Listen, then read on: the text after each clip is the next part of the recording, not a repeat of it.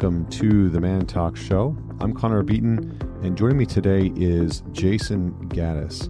He is a relationship student and teacher and the host of the Relationship School podcast. And he's on a mission to teach people the one class that they didn't get in school, which is how to do romantic relationships.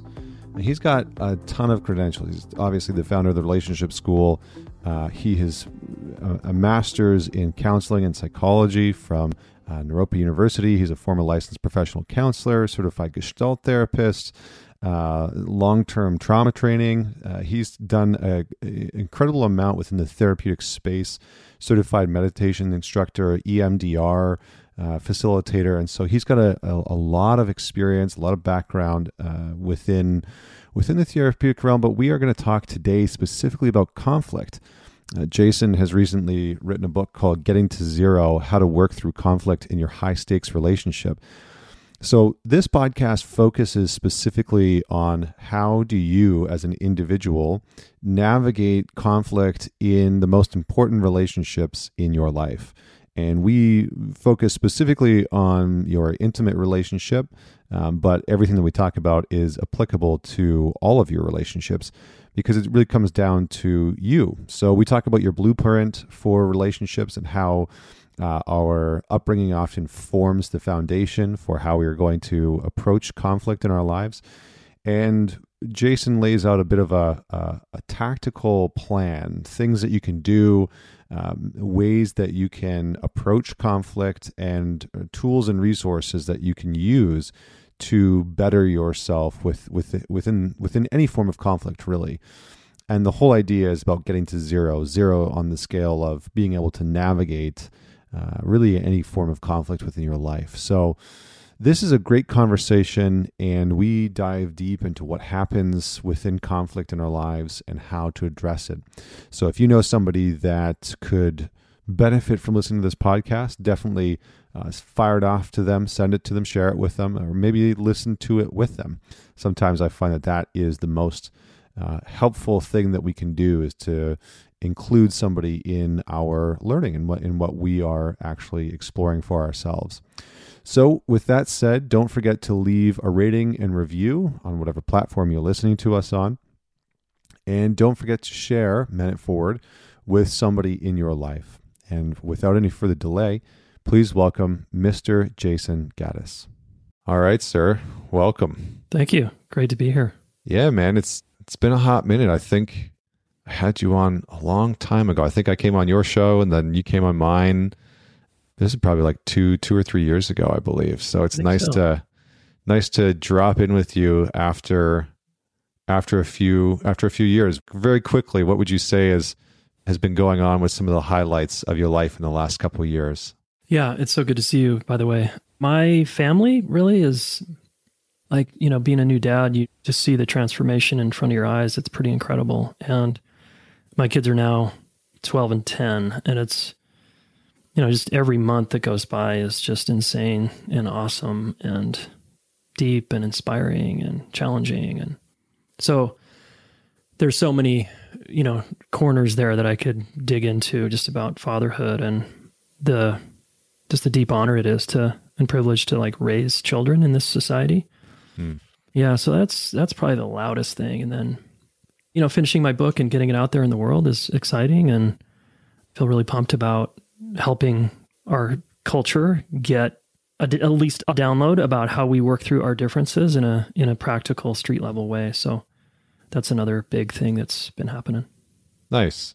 Well, yeah. Well, we're definitely going to dive into that because conflict is, always pretty popular topic, especially like how to resolve it, how to turn it into connection, how do we, navigate it, what's our relationship to it. So we'll get into that here in a second, but I do want to ask you the question, which is tell us a story about a defining moment in your life that made you who you are today.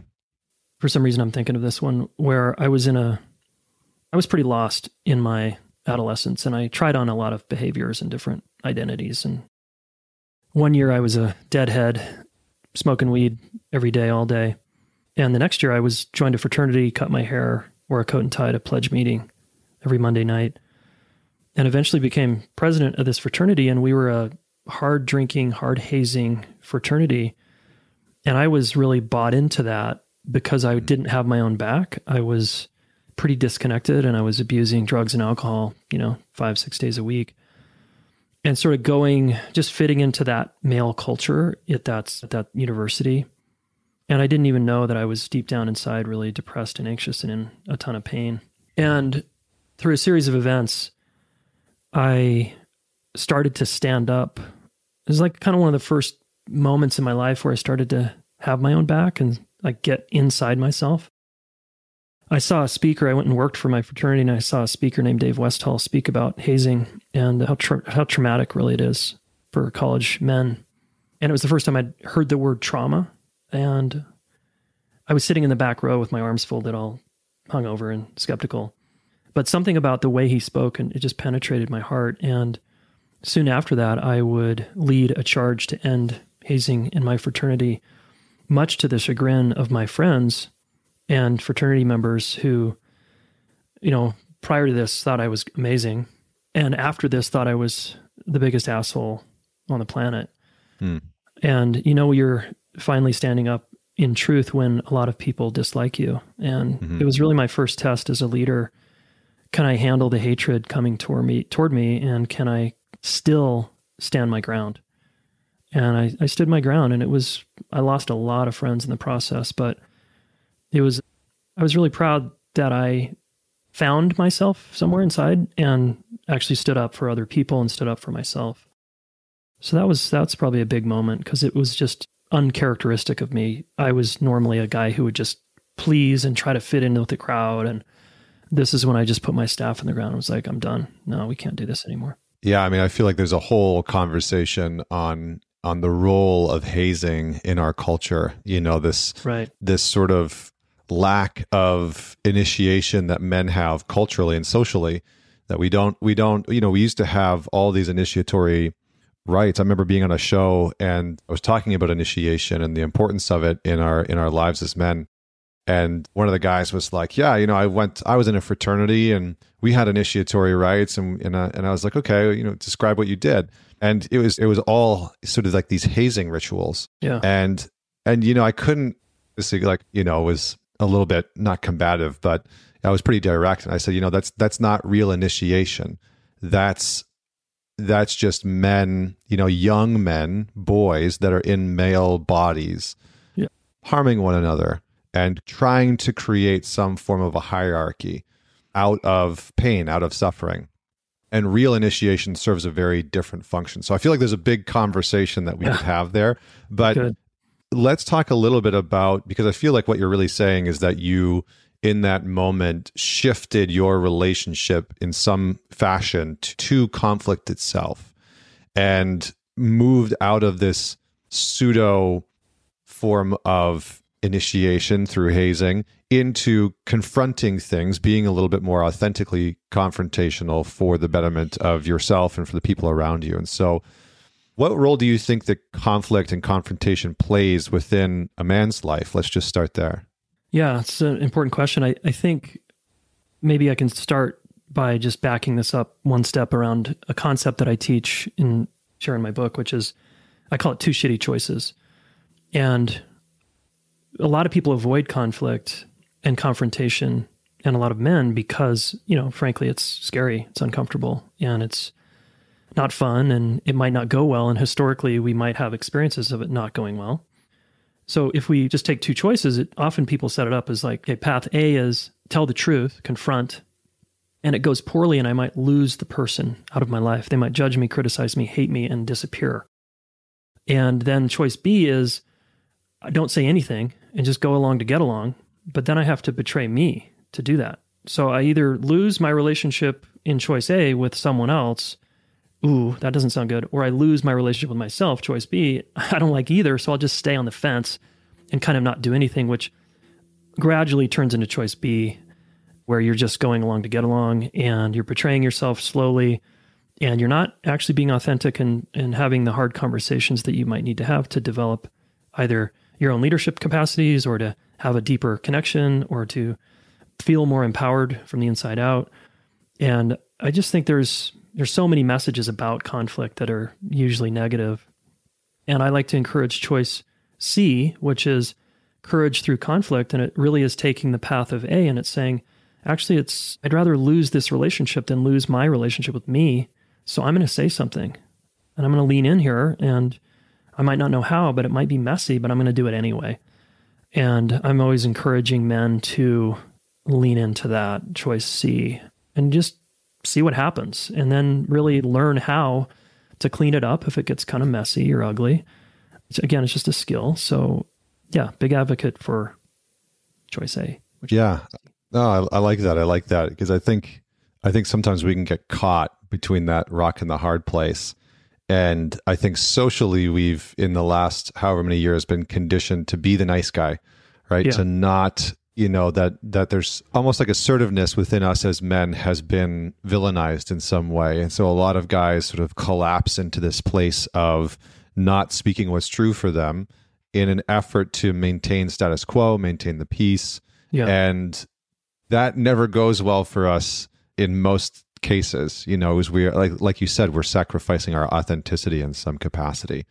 So I appreciate the way that you laid that out. What about conflict within the construct of a relationship? Because I think, again, culturally, we've kind of been sold this idea, this sort of Disneyfied version of a relationship where like there's not much conflict, and everything's perfect, and you have the white picket fence. And so what role have you seen conflict play within a relationship? Yeah, well, glad you said that, because people do Disneyfy this romantic notion. If I find the one or meet the, quote, right person, we won't have a lot of issues. There won't be a lot of drama. And that's really sad because, as you know, the power of a strong partnership over time is the willingness and ability to work through conflict. In fact, that's, after interviewing the world's leading experts on this subject, we all agree that the most successful relationships are relationships where both people in that relationship, in an intimate partnership, have this willingness and ability to work through it. And it's a learned skill. So it's, again, such an opportunity when let's say you and I are in a relationship, we disagree, or we have value differences, or we get into a place that's really hard for us.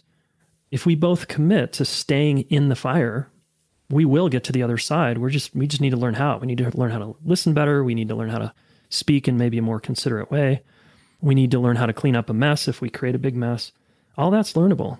And I feel excited about that, just trying to help people understand, like, no, this is okay. Yeah, I appreciate that. I think that's well said. One of the things that my wife and I always talk about is like conflict. Healthy conflict can lead to more intimacy, can lead to connection. It can lead to so many wonderful things. And the notion that our relationship, like I think Jung had this saying that like the fastest horse to individuation is marriage. And that no marriage, no relationship in general has existed without some form of, healthy conflict. And that we shouldn't want to avoid that, because it's almost like in those moments of conflict that we have the opportunity to become more conscious. That conflict is almost happening because this unconscious in us, our shadow, our pain, our hurt, our insecurities, is meeting the unconscious of another person, right? Their pain, their hurt, their embarrassment, etc. And how we learn to work through those things is going to also define the strength of our relationship. Would you say that that's roughly accurate, or how would you add to that? Yeah. I would just say yes. And I would maybe say it in another way so people can hear it in two ways, which is my wife and I, we've been together 14 years, and I've done a lot of, deep work on myself. And the most fruitful has been in my marriage with her and as co-parents and husband and wife, where I take the view that, kind of like you're saying, that whatever's triggering me about her behavior, the way she is, whatever, is a disowned part of myself. And my job is to learn how to love that part of myself so that I can embrace her. For example, quick, just practical example is early on, because I had disowned my emotions as a kid, that was one of the biggest blocks for me in intimacy later on in my adult life. And I had it that women were too emotional and too dramatic and too intense, right? Because that was disowned in me. And I had almost a disdain for emotions out there because I had so repressed mine. So early on in our relationship, I had to get very good at feeling my own feelings which allowed me to have capacity to be with hers, right? Because before that, she'd get emotional and I'd basically shut her down or turn away. And no partner likes to feel shut down around their emotional experience. So in a way, my wife has taught me over the years, and my kids as well, to get bigger around my capacity to feel my feelings. Anything, rage, hurts, fear, joy, all of it. Like, I have such a bigger capacity now than I used to. So that's kind of what a partner can bring out in us and invite us into. Yeah, beautifully said. I love that.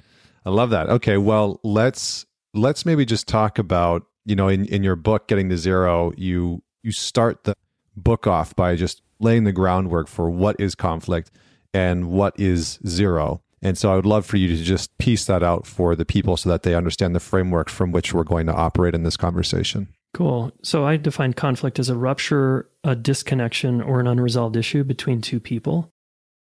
And, it's anything in our lives that with another person that just feels off, something feels off between us. You could call that conflict. And then zero is us when we're at our best. It's getting back to a good place. It's the happy place or the good place when we feel relaxed in our nervous system, calm, connected, and okay.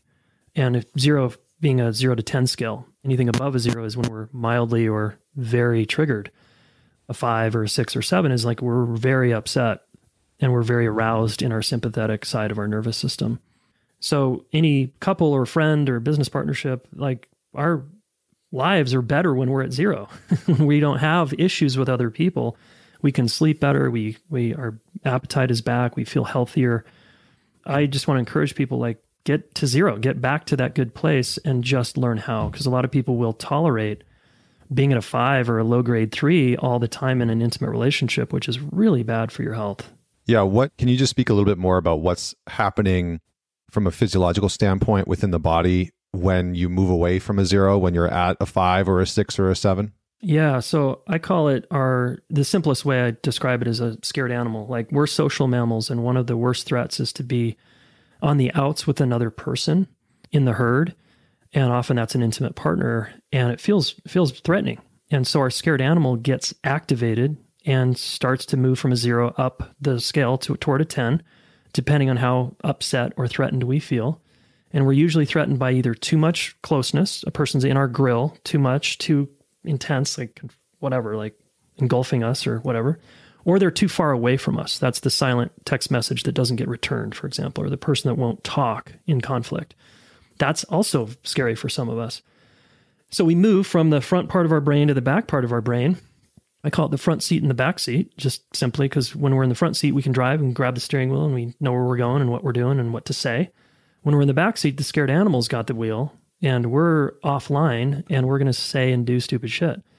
And usually there's cortisol moving through our nervous system and a lot of other hormones that are, trying to fend off the threat. And if that goes on too often, too long, it's really not good for our health. And there's clear studies on this. The Gottmans, for example, say that in their research that couples who know how to work through conflict well live 10 years longer than couples who don't. I mean, 10 years of your life, that's pretty huge. So, And if we just understand the basics of this is not good for me, if I stay not at a 0 to 4 or 5, I hope that would motivate us to learn how to get back to a good place. Yeah. Yeah. And I mean, it's interesting. It's almost like part of our individuation process sometimes is stepping more fully into learning how to be in confrontation and conflict with other people. If we're the people that repress and run away, and that we internally were feeling all of that anger and that rage and that disappointment, or we're the person that's volatile, learning how to move towards a middle ground is an incredibly powerful tool. And I think, as you're saying, in our culture, it's almost like socially acceptable for us to operate at a 3, at a 5. Yeah. A lot of the guys that I work with, when they come to work with me, and I'm sure that this is the case for you as well, within the couples that you work with, is like one person is almost always operating at this higher state, where their nervous systems are charged, they're a little agitated almost on a regular basis. And that is a very challenging place because you're much closer, right? Your rev limiter, so like imagine your car revving up at like 4,000 RPM. Yeah, exactly. And staying there. And staying there, it's like, well, that's going to be hard on the engine, like it's pretty obvious, right? So, okay. So getting to zero for you, maybe just defining that a little bit more. And then what does it look like for us to begin to move towards zero? And we'll unpack this a little bit more, but just a basic look at it. Yeah. So when my wife and I feel good in our family and our kids also, we like to operate in our actual home at zero. Like things are safe and secure here, and it feels like a safe harbor and a launching pad in our home. So when you get beat up by life or challenged, we all can come home and feel good. And sadly, a lot of people's homes, whether it's their partnership as a metaphor as a home or their actual home, it feels bad to come home because there's all this unresolved tension. So most people kind of can intuit the difference there, that do you look forward to going home? Do you feel like it's a soft place to land? Your partner's arms, for example, are a soft place to land. If not, you're not at zero and you're tolerating swimming around in waters that are, little, like you said, agitated or just off. Something feels off. And a lot of us are sensitive enough to pick up on that difference. But some of us did grow up in families where it was never at zero there. And so we don't know that it could be better than a 3, right? 3 is like our baseline. And so it's like, hey, I'm pretty good. I'm a 3. But I'm just here to assert that you can get actually even lower than that and feel even better. But you just got to learn how. Yeah. And so it's just learning how, again, communicate better to get back to that good place. And how would you say that most people do conflict? Like, are there certain types of categories? Can you just talk about that a little bit? Yeah, I call them conflict styles. And again, under threat, we move away. If we think of like a bullseye target, the center being 0, and then there's concentric circles outside of that 0 place. Those are the numbers going up. So we either posture, which is like we move up and we get big and more like a porcupine. We collapse into kind of shame and withdrawal, like more like a hermit crab. Or we seek, like a golden retriever, like, are we okay? Are we okay? Or we avoid, like a feral cat, where we're just like, we just leave the room and we're fine. And we just kind of turn on Netflix and we just kind of compartmentalize and ignore it. So these are typically the styles that people do that I've noticed over the years. I'm definitely and it's just a fun way to talk about it. Yeah. I'm porcupine.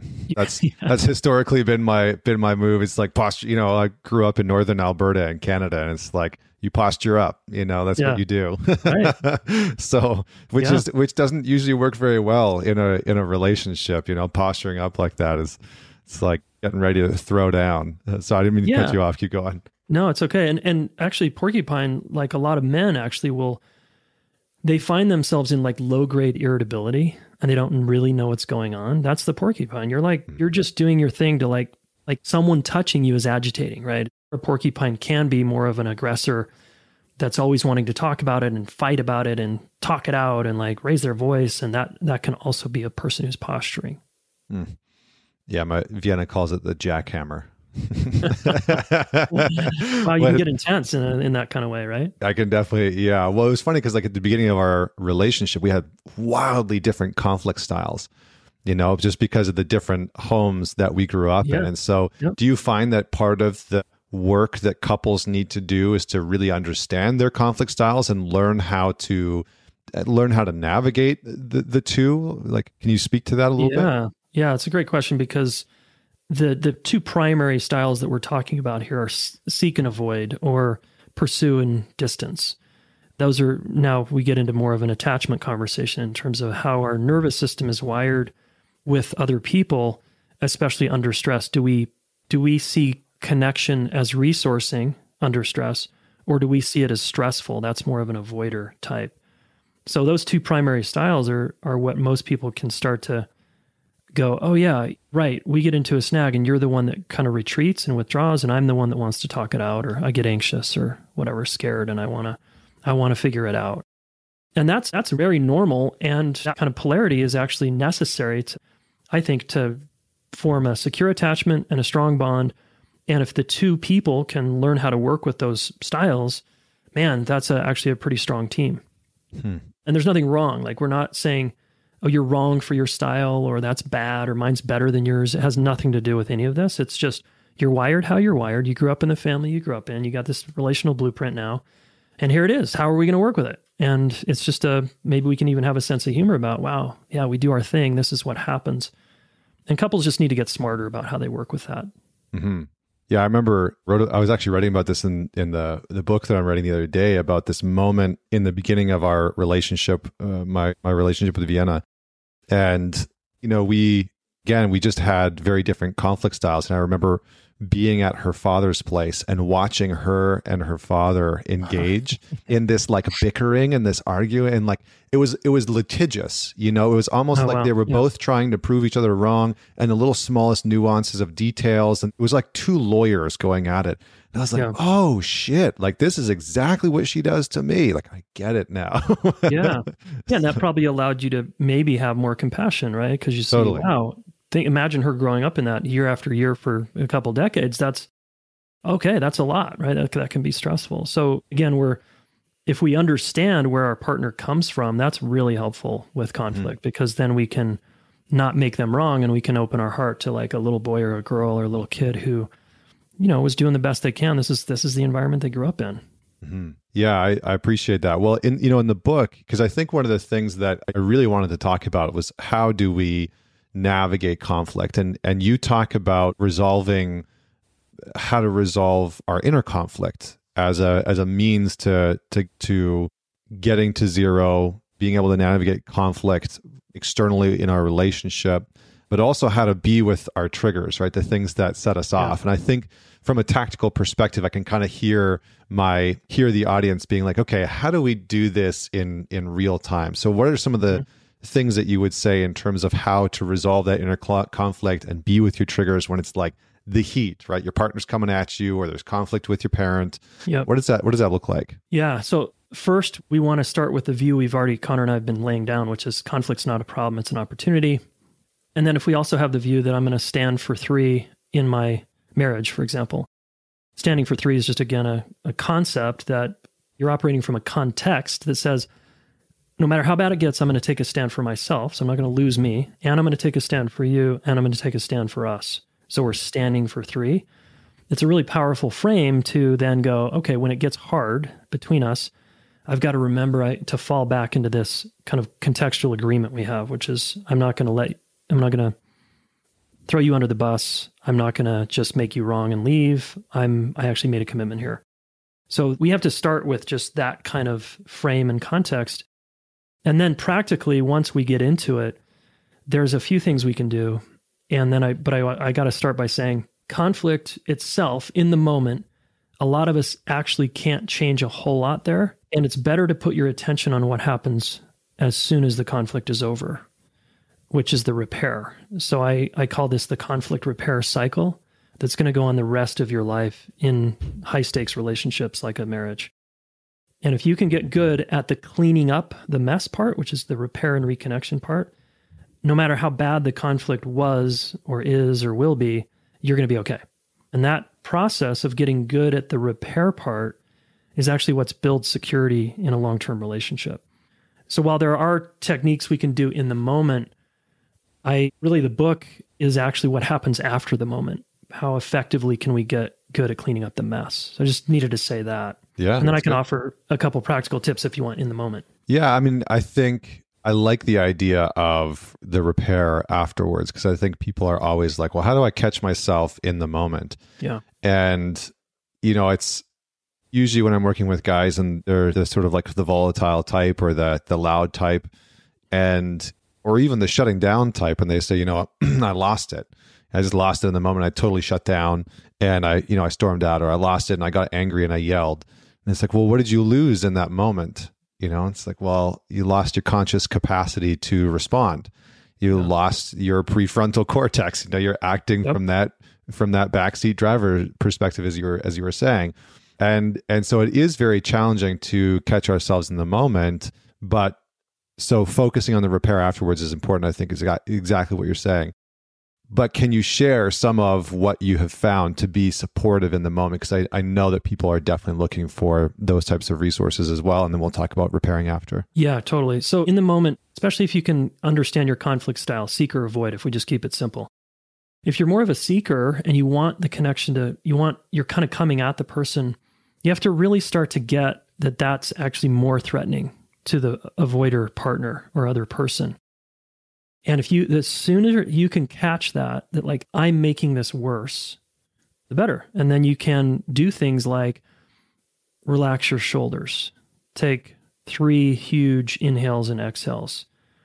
Instead of like squaring off with the other person, you can actually even just change your body language to the side a little bit, 3/4 view, or even profile view, almost so you're standing as if like the two of you are going to start to look at the conflict together, rather than I'm in this conflict with you fighting you. However, that said, for either avoider or seeker types, eye contact is pretty critical for not going into memory and making it worse, and instead being in the moment. And even as scary and as uncomfortable as it is to look another person in the eye, especially when you feel like you hate them and you want them to get the hell out of your life in that moment, it's the thing you want to do, because otherwise you are going into looking at the ceiling in bed, for example, 2 people arguing in bed but looking at the ceiling, or in the car. We're going into long-term memory, and now we're stacking up all the negative memories and times that this has happened before, and we're actually getting even more activated. So eye contact strangely will help you reduce the charge, even though it feels counterintuitive. That's a big one. Another one is just again, my body language, what am I communicating with my body? And can I know my person well enough to know that space is what helps them, or closeness is what helps them? Even a hand on the shoulder, a hand on the leg. Can we just take a breath together for a minute and, call a pause?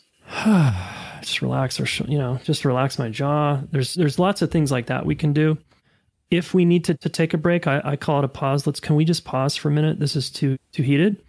We can a lot of people like keywords or whatever. That's fine. Pause is good because it assumes that we're going to hit play again and we're going to come back. So that's another one that we can do well. So those are some ideas. Mm-hmm. Yeah, really good. I like the eye contact piece. What about for the people that like drill into other people with eye contact? It's like that intense, stare, like prison style, staring you down. Any information for them? Yeah. Again, outside of the conflict, can you 2 people have a conversation that, your gaze gets really intense for me?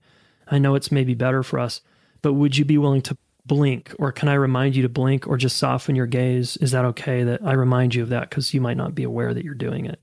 Mm-hmm. And again, we sometimes see things first before the other person, right?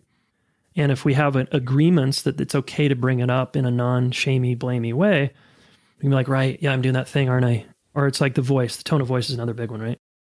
Hey, I hear you loud and clear, and would you be willing to just relax your tone of voice for a minute? Mm-hmm. Mm-hmm. Because a lot of people will say, stop yelling. And the person who's raising their voice doesn't perceive they're yelling. They think they might be open to the feedback that they're raising their voice, but right, we tend to exaggerate what the person's doing. You're yelling at me. And it's like, would you, rather than blame them for yelling at you, you might invite them into, do you mind just lowering your tone of voice and take a breath with me? Or like, we can help each other out. In other words, I find that when we work together as a team around our patterns in the moment, it's going to go better, versus what a lot of spiritual people do is, hey, you go do your work in that side of the house, I'll go do my work in that side of the house, and we'll come back in a better place. That's okay. It's good to have that, skill, but it can be more efficient actually in the moment, in the room, if we stay in the room. Yeah. So the repair sometimes, not even the repair, but the maintaining connection as you move through some of these pieces, rather than separating into different corners and going your own way, which can create that sort of othering or emphasize that othering. What you're saying is, to the best of your capacity with the person that you're in conflict with, to try and maintain some form of connection with them. Yeah. And this is harder for the more avoidant withdrawer person who tends to retreat. They like space. They're like, sweet, I get a break. I get to go to my corner of the house, or I get to go leave, basically. That's like, that's relief for them. So it's a little edgier for them to just stay in the room, stay in the house, stay in relationship, stay in contact here. And sometimes we're at our capacity. It is good to take a break. And we have to know ourselves well enough and each other to know when we're going in circles and we're actually making this worse. Let's hit a pause and let's pick this up tomorrow morning or later tonight when we're a little more in the front part of our brain. Yeah, I know that was the hard part for me, like in my early 20s, late 20s in relationships. I was definitely the checker outer, It was like, oh, we've reached a place in this conflict where I don't want to deal with this anymore. So I'm going to go play video games, or I'm going to go leave and grab a beer with my buddies. Like, I'm not dealing with this shit. Yeah. And so I had to train myself to, maybe pause, like you're saying, and take a moment and gather myself, but then to try and re-engage and maintain that connection. It was hard, man, because every part of me was just like, F this, I'm out. I don't want to deal with this shit. So with you. Yeah. Yeah. I'm curious if that's changed once you got married and got into a committed partnership, because some people's styles can change once they lock into a longer term relationship. Yeah. I mean, I think the level of commitment that I experienced in getting engaged and getting married has changed that. And I found myself more, I don't know what the word would be, but certainly more willing and open to staying and engaging in the dialogue, and almost like more responsible for my own nature and experience. I think it's also a byproduct of the work that I've decided to do and really committing myself to embodying what I talk about. But I definitely have noticed that part of me is less likely to want to check out or walk away or disengage entirely. Yeah. And when it has happened in our relationship, that it's always been this like red flag for me to be like, oh, something's like, this is clearly my shadow, this is clearly me right now. And right. I need to check in about that, because disengaging in that way, I know, is not effective based on everything that I know and have read. So yeah, definitely. My style actually switched from being super avoidant before marriage to being more anxious. So I'm more of the anxious partner who I don't like it if my wife is retreating in any way for a certain amount of time, depending on the severity. It just brings up all this stuff from my childhood. So I had this, and people will notice this. The listener you might reflect on your history and notice, okay, under stress, did I have a parent, at least one of my parents, who was there some of the time and actually helped me when I was struggling some of the time? That's more of a anxious, ambivalent type person who, you're in an adult relationship, you're going to be the one who's advocating for connection. Whereas if you grew up in a family with the other parent, let's say, who was just completely avoidant and distant, and it's like, go deal with your shit, go to your room. And it was like, go outside, go to video games, go to books, whatever. You're going to be more on the avoidance spectrum. And so some of us have both. That's what I'm saying. It's like depending on who we're with, we can either kind of do that retreating thing, or we can get pretty anxious. Yeah, that's good. That's good. Let's talk about some triggers, and then let's talk about repair afterwards. So, in the book, you talk about being with your triggers and being with the other person's. And I was hoping that you can just define that a little bit, give some context to it, and then maybe outline what does that actually look like? Yeah, so being with our own triggers, I call self-regulation. If you're like a psychology nerd like me, self-regulation is just the ability to regulate and be with my own disturbance, my own discomfort when you and I are in a conflict, for example. And one of the tools I teach in the book, and that's pretty simple, is just a quick 2-minute meditation that I call the Nestor meditation, NESTR. That's an acronym that just stands for number. You just put a number on 0 to 10 when you're activated. Like, how activated am I? Am I a 3 or a 5? Emotion is E. Just name a feeling. Happy, sad, glad, scared, raged, hurt, whatever. S is sensation. What kind of sensations am I feeling in my body? Hot, cold, tension in my back, constriction in my chest. Those are sensations. And then thought, T is thought. What am I thinking about? Am I just over here spinning in my wheels, making the person wrong or making myself wrong? And then R is resource. Where do I just feel okay? Been walking on this earth for X amount of years. I probably have a place in my body or my experience that's okay. And that little check-in is huge for being able to be with my experience. And the longer you can just sit there and just be with those emotions and sensations in particular, the less you're going to get taken out by them and want to distract and medicate or reach for your phone or whatever. Like, really just stay with yourself, because then you can come back to the person in the repair stage and just tell them what is going on inside. And you can take responsibility for what emotions you're feeling and what's happening in there. So that's on the self-regulation side. And also there's self-reflection. I should say that it is good when you take space to just reflect ask yourself some questions like, why am I so mad? Why am I so scared right now? Like, what really is going on here? And hold genuine curiosity about yourself more than anything. And then in terms of being with another person's triggers, it's not enough to be in a partnership where it's like their triggers are their problem. Some people have that view. And I used to actually have that view, which is, hey, you get triggered by me, Connor, that's not my problem. Go deal with it, man. That's your stuff. But if we're in a marriage, if we're in a partnership, that's a pretty dismissive position. Doesn't work very well. Yeah. And it's just not considering like this person and how they're wired. And if we're really a team, and I believe we're a team, and I'm invested and I made that commitment to you, I want to learn how to be with you when you're most upset. Even if I'm the person that upset you, I want to be able to handle your emotions, your anger, your sadness, your fear. And I want to stay in the room and learn how to be with all that's coming up for you. Kind of like you're learning how to be with your son's tantrums, fears, upset, anger, all the emotions that a baby goes through. It's the parents like, whoa, it's like, this is a lot, man. Well, other adults are like this sometimes. And if we can learn how to be with another person's upset, man, again, we're demonstrating we are a secure anchor for them. They can lean on us in hard times, even if we're the source of it, and we get stronger together. Yeah, I think there's also something intrinsically rewarding in that. I don't know, I can't speak for everyone, but I find for myself, the more competent that I've become in being able to, however we want to label that, hold space, be with my partners, big emotions or disappointments or whatever it is. It's like that is for me inherently rewarding because it feels like I've become a more available, more open, more competent human being, but also a more competent partner.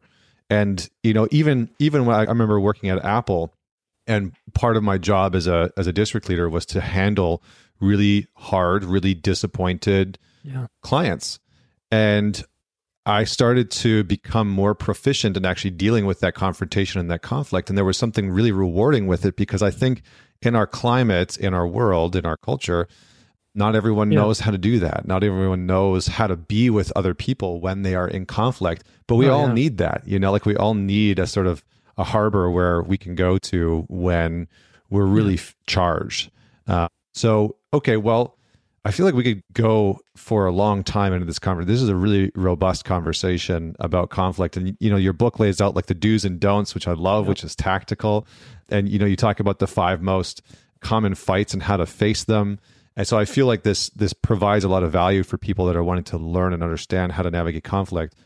I was hoping that maybe we could sort of end this conversation with what does the repair process look like after a conflict has ensued, whether that's in a relationship like a marriage or even just like with a coworker. Well, again, it's the most important part of this whole thing is, and the question we want to frame for people and the question the listener wants to have in your mind is, how can we get back to a good place again?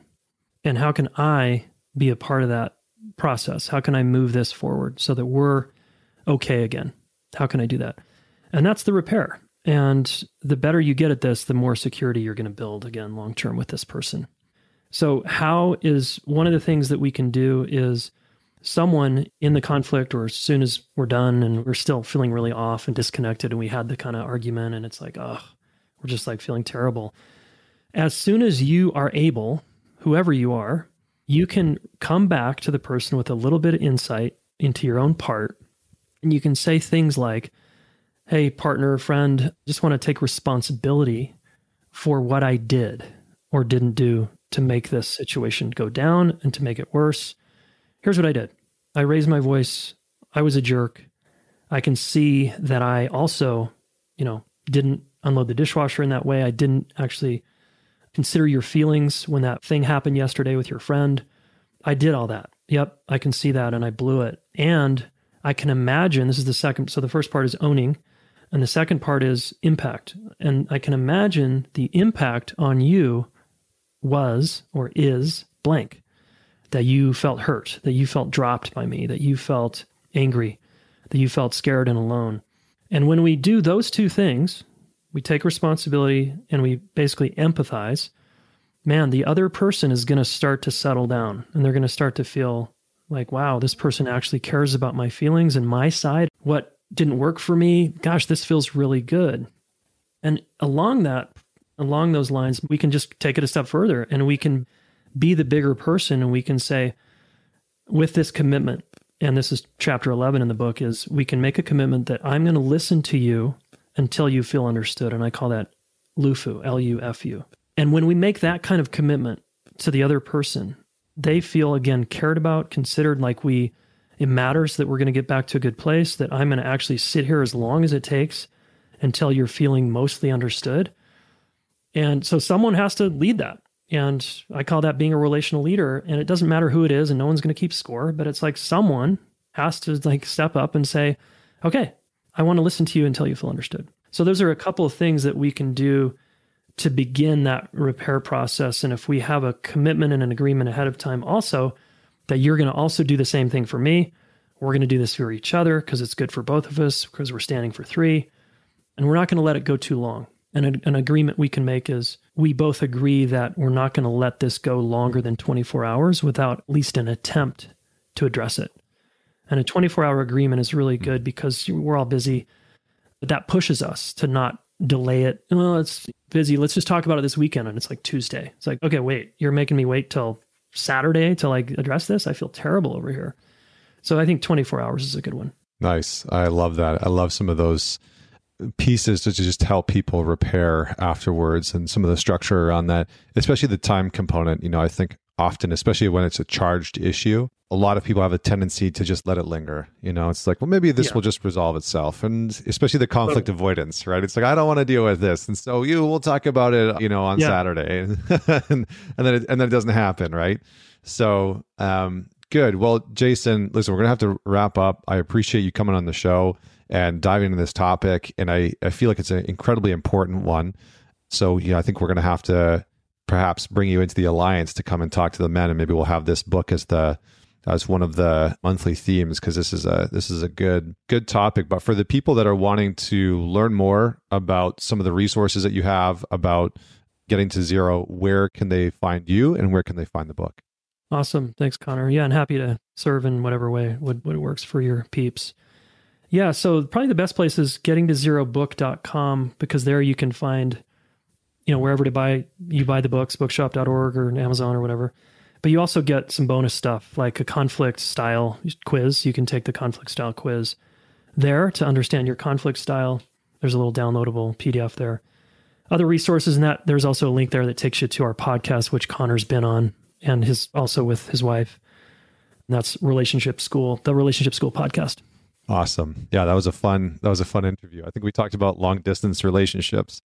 Totally. And I still get emails from that, just people getting really served. You helped a lot of people there. Good. Wonderful. Yeah, good.